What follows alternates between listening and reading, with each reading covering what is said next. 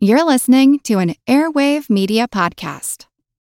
Another day is here, and you're ready for it. What to wear? Check. Breakfast, lunch, and dinner? Check. Planning for what's next and how to save for it? That's where Bank of America can help. For your financial to-dos, Bank of America has experts ready to help get you closer to your goals. Get started at one of our local financial centers or 24/7 in our mobile banking app. Find a location near you at bankofamerica.com/talktous. What would you like the power to do? Mobile banking requires downloading the app and is only available for select devices. Message and data rates may apply. Bank of America N.A., member FDIC. It's well known that there are birds and butterflies that migrate to warmer climates in the winter. But there are other creatures that fly south every year as well.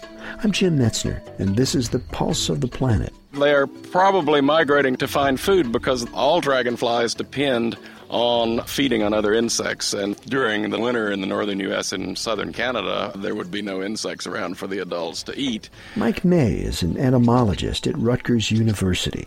He says that most dragonflies don't migrate. They spend their winters underwater in an immature stage, in a state much like hibernation, where they don't have to eat much to survive. But there are about a dozen species of dragonflies, all particularly good flyers, that have adapted a different strategy. They all migrate by flying southward in the fall, and what we presume are their offspring come northward in the spring. The best-known migrant is a dragonfly called the common green darner.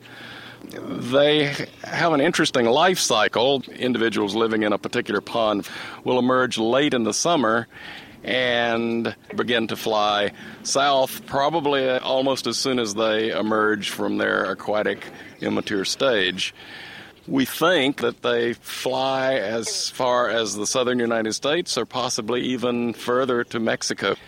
It appears likely that they then lay their eggs in ponds and lakes in those southern areas, and their offspring emerge after a couple of months developing as immatures underwater. They'll crawl up on plant stems, break out of their hard outer covering, and then fly north. We'll hear more on dragonflies in future programs.